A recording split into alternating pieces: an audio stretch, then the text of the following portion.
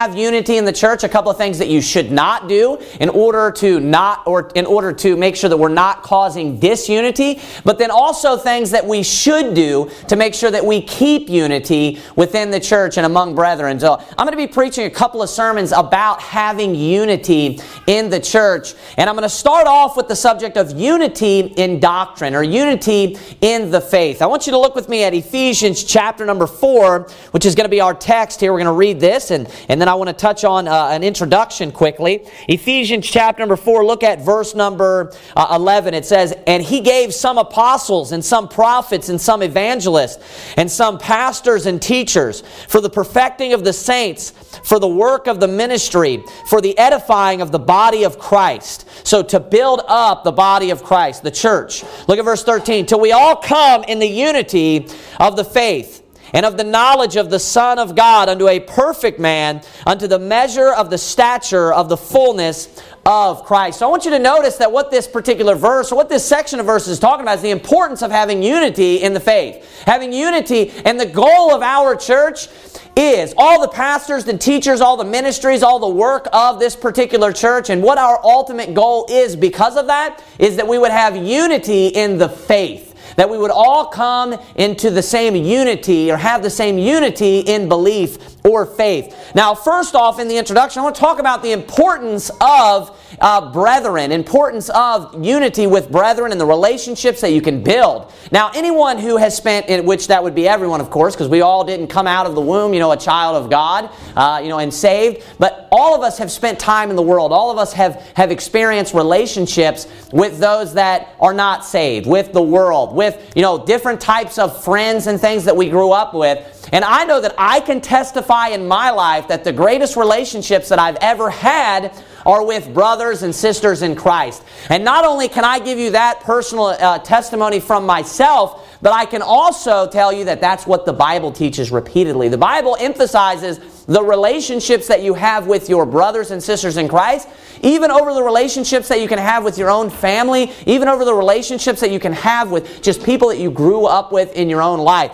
Psalm chapter number 133, verse number 1 says this, "Behold, how good and how pleasant it is for brethren to dwell together in unity." So the Bible emphasizes unity. The Bible emphasizes having unity and the importance of unity, and how sweet and how good and how pleasant it says, particularly in that verse. It's a great thing to have unity in the church. So we need to look at, in the Bible, what are the different ways in which we can have unity? What are the different ways in which that we can grow in the faith and grow in unity in the Lord Jesus Christ? Now, I want you to turn with me quickly to Jude. Go to the book of Jude. I'm going to give you 3 points of how we should have unity, and how brethren and sisters in Christ have unity, and where our unity begins. Now, the general reason of why we all have unity today is because we all believe in the Lord Jesus Christ. It's because we all have the same Savior. What we have in common is salvation. We all believe in the gospel. I want you to look with me at Jude, the book of Jude. Obviously, there's only one chapter here. Jude, we'll begin in verse number 1. The Bible says, "Jude, the servant of Jesus Christ and brother of James, to them that are sanctified by God the Father and preserved in Jesus Christ and called. Mercy unto you and peace and love be multiplied. Beloved, when I gave all diligence to write unto you of the common salvation, it was needful for me to write unto you and exhort you that you should earnestly contend for the faith which was once delivered unto the saints." I want you to notice what Jude said there in verse number 3. He said, "Beloved, when I gave all diligence to write unto you of," he says this, "the common salvation." Now, where all of our unity begins today is with a common salvation, is that we all have the same Savior. What brings all of us together today is the fact that we all believe in the Lord Jesus Christ. We all have this relationship with the Lord Jesus Christ. And what that does is, obviously, the Bible tells us, as many as received Him, to them gave He power to become the sons of God. So at the moment that I put my faith in Christ, I was born again into the family of God and became a child of God. Now, everyone else that believes in the Lord Jesus Christ and becomes a child of God, you know what they are? They are my brethren. They are now born into that family as well, and they are either my brothers or they are my sisters in Christ. So that right there is where our relationship begins. That is where unity begins. And without this aspect of unity, without this particular, element of unity, we can't have unity. This is actually the introduction to unity. This is the beginning of unity. Now, here's just the blunt truth. I don't have anything in common with a Jehovah's Witness. I don't have anything in common with a Mormon. I don't have anything in common with a Pentecostal or with a Church of Christ member. Why? Because we don't even have salvation in common. We don't even have the gospel in common. We don't even have the foundation. That is the foundation of our Christian lives. The foundation of our Christian lives it starts with the fact that we put our faith in the Lord Jesus Christ, we are born again, and now we become a child of God. Now we're a Christian. A Jehovah's Witness is not a Christian. A Catholic is not a Christian. Why? Because they don't believe in the Lord Jesus Christ. They're not putting their faith in the Lord Jesus Christ. If we look around at all the religions today, and even the majority of denominations of Christianity, they believe the way to get to heaven is by being a good person. They believe that the way to get to heaven is by being good, by going to church, by meriting your way into heaven, by baptism, by all of these things, right? That's not what the Bible teaches. That's not the way to get to heaven. That is not salvation. And the salvation and if we look at the Bible, if we look at the message of the Bible, the core message of the Bible is pointing to what? It's pointing to the cross. It's pointing to the message of salvation. So if I am, speaking with, a Jehovah's Witness and we can't even agree on salvation, the core message, the essential teaching that everything in the Bible teaches or points to, how can I have anything in common, or how can I have any unity with a Jehovah's Witness? How can I have any unity with a Catholic? Now, do we hate them? No, we want them to have unity with us. We want them to be our brothers and sisters in Christ. We want them to, understand that all of their righteousnesses are as filthy rags, and that they have to put their faith in the Lord Jesus Christ. We want them to be our brethren, but are they our brethren? No. We don't even have the foundation as the same. Now, I realize that they preach Jesus Christ. I realize that they say, hey, we believe in Jesus Christ, right? But the Bible warns us of another Jesus. The Bible, and it's like people forget about this, that the Bible actually talks about this. Paul warns in 2 different places in the New Testament of another Jesus, of people preaching another Jesus. A Jesus, they're saying that they believe in the Jesus of the Bible, but it's another Jesus.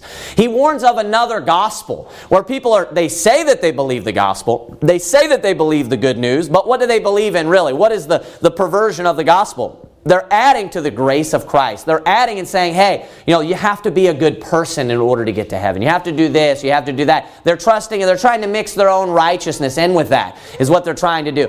And I realize, they talk that some of them will talk about the Holy Spirit even, but the Bible warns of another spirit. So if we don't have the same foundation, if we don't have the same salvation, how can we have unity with these other, denominations, with these other people? We want to have unity with them, but they must get saved first. Even a Jehovah's Witness, we don't believe in the same Jesus. A Jehovah's Witness does not believe that Jesus is God. They believe that He was just a man.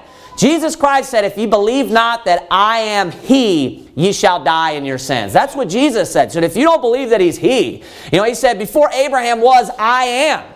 So He's clearly saying that He is the Lord. He is Jehovah of the Old Testament. Amen. So they believe in a Jesus that is not the Jesus of the Bible. So what brings us together here and brings us all unity here, as opposed to those that maybe claim Christianity and aren't saved, or maybe those that we'll go to Kingdom Hall or a Church of Christ? What's the difference? It's because we have a common salvation. When Jude wrote to them, the people that he was writing to, they all believed the same gospel. They all had a common salvation. They were all saved. That's where our unity must begin. So when we speak of the unity within a church, we're going to have unity within a church, we all have to believe the right gospel. We all have to be saved, and we have to have a common salvation. So that's point number 1. That's where the unity is going to begin within the church. It's going to begin with a common salvation. It's going to begin with all of us believing in the Lord Jesus Christ. Acts chapter number 2, verse number 44 says this,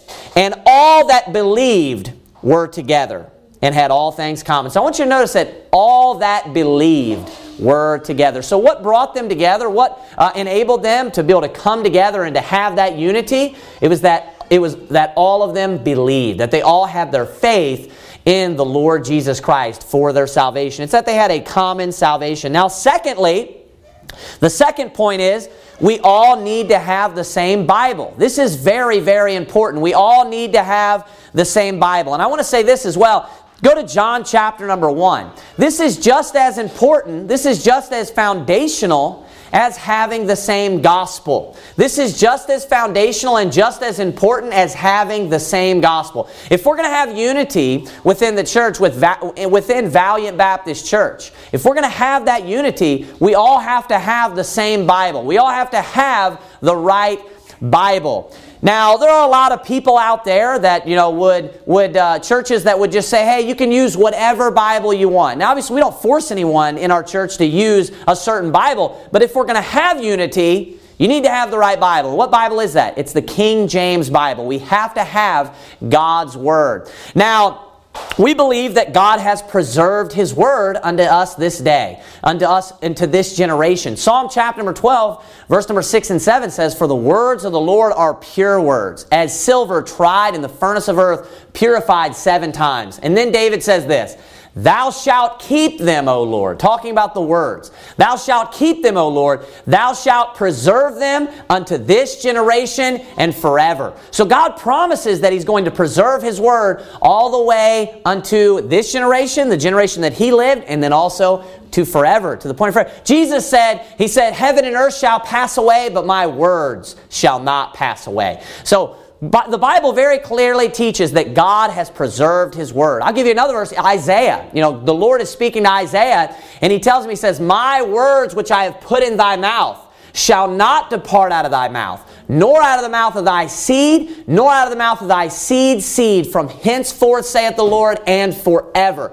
Over and over and over again, God promises to preserve His Word. And you may ask the question, how can this be as foundational as the gospel? How is all of us using the King James Bible, all of us using the same Bible, as foundational as the message of salvation or as the message of the gospel? Well, let me ask you this question. How do you know about the gospel? Where do you get the message of the gospel from? You get it from your Bible, don't you? You get it from God's Word. Well, if we all have different Bibles, then we're all going to have different messages. We're all going to have, different gospels, if you will. Now, in John chapter number 1, let me get there myself. It's a very famous verse. There's a great truth that's taught in John chapter number 1, verse number 1. The Bible says this, "In the beginning was the Word, and the Word was with God, and the Word was God." So we're taught a very deep, truth here about God and about His Word. And the Bible says that God is His Word. Of course, this is the teaching of the Trinity. God is His Word, and the Word is God. So we can see the importance of God's Word. Amen. We can see the importance of God's Word. And what is the gospel? It's us trusting in the Lord Jesus Christ. It's us trusting in God. Now, obviously, as I said before, we all have to have the same Jesus. That ties in with salvation. We all have to have the same Jesus. We all have to have the same gospel. Well, the Bible teaches that Jesus is God and Jesus is the Word. That's why I said these are just as foundational one to the other, because Jesus is the Word and the Word is Jesus. So we have to make sure we have the right Jesus. If we have the right Jesus, we'll have the right Word of God. Now, people will look at King James onlyists oftentimes and they'll say that you're divisive. We feel like you're causing disunity because you're saying that everyone has to have, the same Bible. No, we're actually bringing about unity. Those that believe in the King James Bible are bringing about unity amongst the body of Christ. Can you imagine, every single person in here? Let's just say that every seat was filled and that every person in here had a different Bible. Can you imagine the disunity? Can you imagine every person in here having a different Bible, and I stood up here and just started reading my text, and Brother Hall said something different than Brother Ricks did, and Brother Ricks said something different than maybe the visitor or maybe, one of the ladies back there? Can you imagine how, confusing and how we all, should be studying our Bibles to show ourselves approved, and we're all reading different texts, so we're all coming away with different understandings of what it says. And we're all having different beliefs about different subjects. Because why? Because we all have a different Bible. Right. Now, do you think that that would bring unity or disunity if we all used a different Bible? Of course, disunity. So you see the importance of using the same Bible, and specifically, even more importantly, not only just using one Bible, but using the correct Bible, using the King James Bible. God's Word brings about unity. So that is the second point, and that is just as foundational as the first point of salvation, the common salvation, because we only know of the message of salvation from the Bible itself. The New King James Version in Matthew chapter number 7, verse number 13. You go to Matthew 7:13 in your Bible, in the King James Bible, and I'm going to read to you from the New King James in Matthew chapter number 7, verse number 13. I want to show you why this matters so much and how it is just as foundational to the message of the gospel. Jesus likens salvation unto drinking a glass of water. Jesus likens salvation unto stepping through a door. There's only one step of salvation, right? Jesus likens salvation unto eating a piece of bread. Over and over again, he compares it or parallels it with a very simple task. Why? Because salvation is easy. It's easy to be saved. The Bible's very clear. It's easy to be saved. Jesus did the hard work. Jesus, was the one. Jesus said, come unto me, all ye that labor and are heavy laden, and I will give you rest. So Jesus actually tells us, hey, we're laboring. Our life is hard. Trying to get to heaven all on your own is extremely difficult. So what we do is we just cast all of our cares upon Him when it comes to salvation. He bears all of our burdens, and He took all of our punishment for us. Amen. And salvation is easy. The question's asked one time in the Bible, very clearly. Sirs, what must I do to be saved? And they said, believe on the Lord Jesus Christ, and thou shalt be saved. That's simple. That's easy. Salvation's easy. But the New King James makes it hard. The New King James presents a different idea of what the gospel is. I want you to look at Matthew chapter number 7, verse number 13, and I'm going to read to you from the New King James Version. It says this, enter by the narrow gate, for wide is the gate and broad is the way that leads to destruction, and there are many who go in by it. Then it says this in verse 14, because narrow is the gate, and difficult is the way which leads to life, and there are few who find it. Now, did you notice there are, of course, a few different words that are moved around and different, but did you notice the major difference? Where it actually teaches something entirely different in Matthew chapter 7, verse number 14 in the New King James Version. It actually is telling you, and of course Jesus is talking about the way into life, the way to get everlasting life, the way to get to heaven. And Jesus is explaining, his point of 13 and 14 in the real Bible, in King James Bible, is that not many people get saved. Not many people will make it to heaven. But he's not talking about how it's hard. He's not talking at all about how it's difficult. And in the King James Bible it says this, because straight is the gate, and narrow is the way which leadeth unto life, and few there be that find it. His whole point is that few are going in. And he's just repeating himself when he says, straight is the gate. That's straight as in narrow. And then he just repeats it again and says, narrow is the way. But the New King James Version says, because narrow is the gate, and then it says, and difficult is the way. That's heresy. That does not bring about unity from one person using a King James Bible and then another person using a New King James. One person's going to walk away and think that salvation's difficult, salvation's hard. Maybe a person might be even discouraged by that if they're not saved themselves. But the other person is going to understand, hey, the Bible's just teaching that just few people find it. The Bible's just teaching that, not many people are going to make it to heaven. That's all that it's saying. The Bible's very clear that salvation is very easy. It's by grace that we're saved, and it's by mercy that we're saved, and all we have to do is put our faith in Christ. This passage has nothing to do with the gospel, being difficult or the way in which we get to heaven being difficult. That's not what this is talking about at all. So notice how this would bring disunity if we're all using different Bibles, and how it would confuse one another, and it wouldn't bring us together. We would all have different messages. We would all, even to an extent, have a different gospel if that was the case. So we need to have, number two, or my second point this morning was we need to all have the same Word of God in order to have unity. Point number one, we have to have the common salvation. We have to all have the same Jesus. We all have to have the same gospel, the same message of salvation. Point number 2, again, is that we all have to have the same Word of God. We all have to have the same Bible. I want you to turn with me to Titus chapter number 1. Titus chapter number 1. And the title of the sermon was Unity in Doctrine. Unity in Doctrine. Number 1, the message of salvation is a doctrine. The message of salvation is a doctrine, the doctrine of salvation. Doctrine just means teaching. Right? So in that sense, we have to have the same doctrine, right? With the gospel. That will bring about unity. Point number 2, we have to have the same Bible in order to have the same doctrine. So, because we want to all come to the unity of the faith, right? Remember Ephesians chapter number 4, that's what we desire. We want to come to the unity of the faith. That's the result, right? That's where we want to be in the end. That's what Ephesians chapter number 4 teaches. Now the word faith in the Bible, it doesn't always refer to just our faith in Christ and just our faith referring to our salvation. Sometimes it's referring to just what we believe in general, doctrinally, on the subject of doctrines. It's kind of like this. You know, different churches have statements of faith. Now, is that only about what they believe about salvation? No, it's what they believe doctrinally in all different areas, right? Their statements of faith. Their statement of faith. So the word faith is not always in the Bible also, is not always just referring to our faith in Christ or the faith that is supplied in order to receive salvation at the moment that we are saved. The word faith oftentimes in the Bible is just referring to, like Ephesians 4, that we all come to the unity in the faith, right? It's our belief doctrinally. Sometimes it's just referring to doctrines that we hold. Just our faith in general of what we believe, right? Well, here in Titus chapter number 1, verse number 4, we can see that very similarly. Look at Titus chapter number 1, verse number 4. It says, "To Titus, mine own son after the common faith, grace, mercy, and peace from God the Father and the Lord Jesus Christ our Savior." I want you to go back to Ephesians chapter number 4.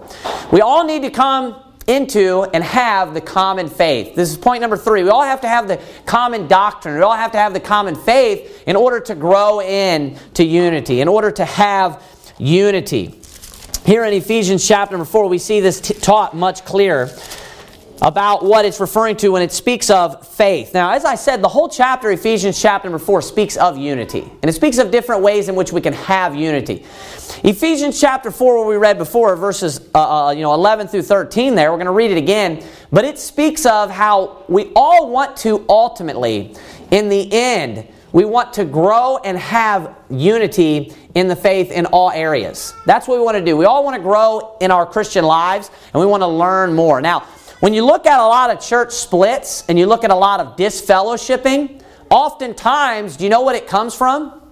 It can come from a lot of different areas, but very often it comes from doctrinal disagreements. That's a very common reason why churches will split, is doctrinal disagreements, because they disagree with maybe what the pastor believes, maybe not even what the pastor believes, maybe with just what a majority of people, believe. Sometimes the majority may disagree with what the pastor believes, right?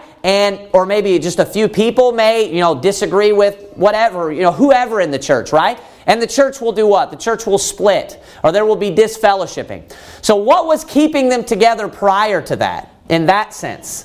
It was the unity of their faith within that doctrine, wasn't it?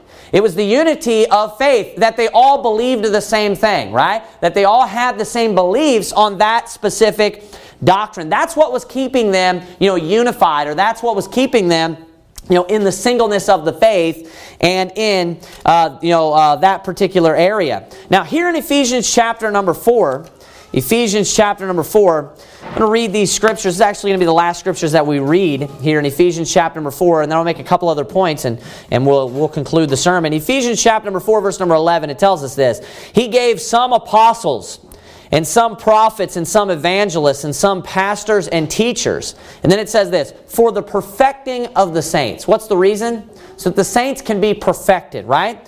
"For the work of the ministry." And then here's the overall reason, excuse me.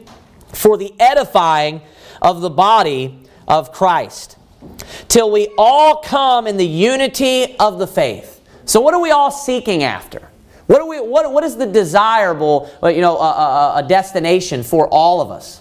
It's that we all want to come into the unity of the faith. Now, that's not only talking about the unity of our salvation. Obviously, we all believe the same thing. We have the common salvation. We all believe the same on the gospel. If you don't believe the same on the gospel, you're not in the faith at all. But it's the unity of the faith, just the teachings of the Bible. We all desire to come into the unity of the faith. You know, the closer that a church is to the truth, and everyone believing the truth, and everyone holding that doctrine, there's going to be a greater unity within that church. Everyone's going to have a greater unity. The more that you have in common with someone, the better you're going to get along with that particular person, whoever that may be, right? In any area of life. But the greatest relationships that we can have is the relationship that we have with another brother and sister in Christ. So often, maybe when you're out, door knocking and soul winning, and you knock on someone's door, and the person answers, sometimes just immediately you can know before you even ask them the questions about salvation. Do you know you're saved? Do you know for sure if you died today you'd go to heaven? Sometimes I can even just sense sometimes when people are saved. And when they start giving me the answers, I can tell. Because there's this automatic just unity that is there between a brother and a sister in Christ, or a brother and a brother in Christ. And we both have the same spirit. And when you start talking and when we agree more so even doctrinally, what happens? You get along better with that person. There's even a greater unity with that person. Well, if a church is unified around salvation, if a church is unified around the same Bible, and if a church is unified around sound doctrine and right doctrine, that church will ultimately have great unity. So when it comes to unity in the faith or unity in doctrine, these are all doctrines. This is how we all are going to come to a greater unity within the body of Christ. Just finish reading verse number 13. It says this, "Till we all come in the unity of the faith and of the knowledge of the Son of God, unto a perfect man, unto the measure of the stature of the fullness of Christ." Now we desire to come to that perfect man, unto the measure and stature of Jesus Christ. And this is the point that I want to end on. Is anyone, I worded that wrongly, is anyone ever going to grow unto the measure and the stature of Jesus Christ? Is anyone ever going to get to the point as an individual where you come to the measure and the stature of Jesus Christ, where you meet up to what Jesus Christ met up to? Are you ever going to excel to that point in your life? No. It's never going to happen. That is our goal. And that's what we should desire. We should always look to Jesus, right? We should always look to Him as our example. That's what that's saying. Jesus should be our example, and we should desire to continually grow to the measure and the stature of Christ. And we should be continually getting sin out of our life. We should be continually becoming more Christ-like every day. But is anyone going to ever die where they're just never committing sins? Do you think there's anyone that's ever going to end their life where they're right about every single doctrine in the Bible? Nope. Every single doctrine, every single interpretation of the entire Bible, they just understand it and know all of it. Do you think there's anyone that does that or can or will ever do that? No. No. It's not going to happen. Every person, this church will never be right about every single doctrine. We never will be. No one will be right about every single doctrine that the Bible teaches. Why? Because we're all sinners. That's why. Because we have, in 1 Corinthians, I believe it's chapter number 13 at the very end, the charity chapter, he talks about how we look through, right now we look through a glass darkly. And how there's many things right now we don't understand. But we will understand those things later. There's a lot of things in the Bible that we're not going to understand. This is an infinite book. It's God. God's ways are higher than our ways, and His thoughts, than our thoughts. Right? We're never going to understand every single thing in the Bible. So my teaching, when it comes to unity of doctrine, that we all have to believe the exact same thing, and you better agree with the pastor, you better agree with the rest of the church on every single subject. That's not what I'm teaching. We're all going to disagree on things. And you know what? That's all right. That shows you're thinking for yourself, is what that shows. That shows that you're studying the Bible for yourself. When Paul was preaching to the Bereans, it said these were more noble than those in Thessalonica. And it said in that they searched the Word, they received it with all readiness of mind, but they searched the Word of God. Right, to see if those things were so. They search the Scriptures to see if those things are so. When I preach, you need to be searching the Scriptures. You need to be thinking, is what he's preaching correct? Right? And you know what? We all have the same Spirit of God, but we all have our own flesh. And we all make our own decisions. And you're not going to agree with everything that I say. You're never going to find a church where you agree with every single thing that the pastor says and every single thing that every person in the church. If you find somewhere, some church like that, you're probably going to end up in Guyana. That's not good. If every single person, agrees with the same things and nobody disagrees and everybody's on the exact same page with the pastor, that's not good, right? What we desire is to come to, and we should be growing in doctrine to come more so every day in the unity of the faith. We should all be learning our Bibles more. We should all be reading our Bibles more. We should all be learning new things from the preaching, from church, and we should all be, maybe correcting errors that we have in our life. Our life is a continual purging of things we're wrong about, whether it be in practice and sins that we're getting out of our life, or whether it be beliefs and faith and doctrine that we hold that we're wrong about, and tweaking things. I'm constantly correcting little, minutia things about things that I believe, and noticing, well, that wasn't exactly right. Maybe this is a little bit, better, based upon this verse. Or maybe I noticed something that I never noticed that kind of changes the way that I look at a passage, or maybe even an interpretation of a story that I'm reading in the Bible. So we're all going to be growing, individually. As individuals are going to be growing in the knowledge of the Lord Jesus Christ. But what we desire is and this is going to bring about great unity, to come in the unity of the faith, to keep correcting our doctrine as we grow older. And we need to have a sincere heart. That's what we need to have. We need to have a humble heart, so that we see it in the Word of God, or we hear it from, the pulpit. We correct these things. We correct our doctrine when we're wrong about these things. Amen. And we need to continually, purge out these wrong doctrines. Because you know what? 3 things are very foundational when it comes to having a common faith and bringing about unity. Number 1, salvation. That's where it begins. We all have to have the same salvation. We all have to have the same Jesus. We all have to have the same gospel, right? We can't have anything. We can't even begin the relationship. The Bible is very clear that you're not to be yoked up. Be ye not unequally yoked together with unbelievers. And then he goes on, for what righteousness, what does Belial have in common with Christ? Nothing, right? So we have to first start there. Number 2, we all have to have the same Bible. We have to have the same Word of God, in order to have great unity, in order to grow in unity. Number 3, we have to have unity in the faith. We have to have unity in doctrine. And we need to continually be growing in our unity with doctrine. Are we always going to agree on everything? No. It's not going to happen. But you know what? When we all keep correcting our doctrine and tuning it in, and everybody's on the same page, we're going to get along better, and we're going to have greater unity. But there's something that helps us. I want you to go to Ephesians chapter number 4 to verse number 3. Something that helps us to retain unity even when we disagree, and this goes for all areas of life.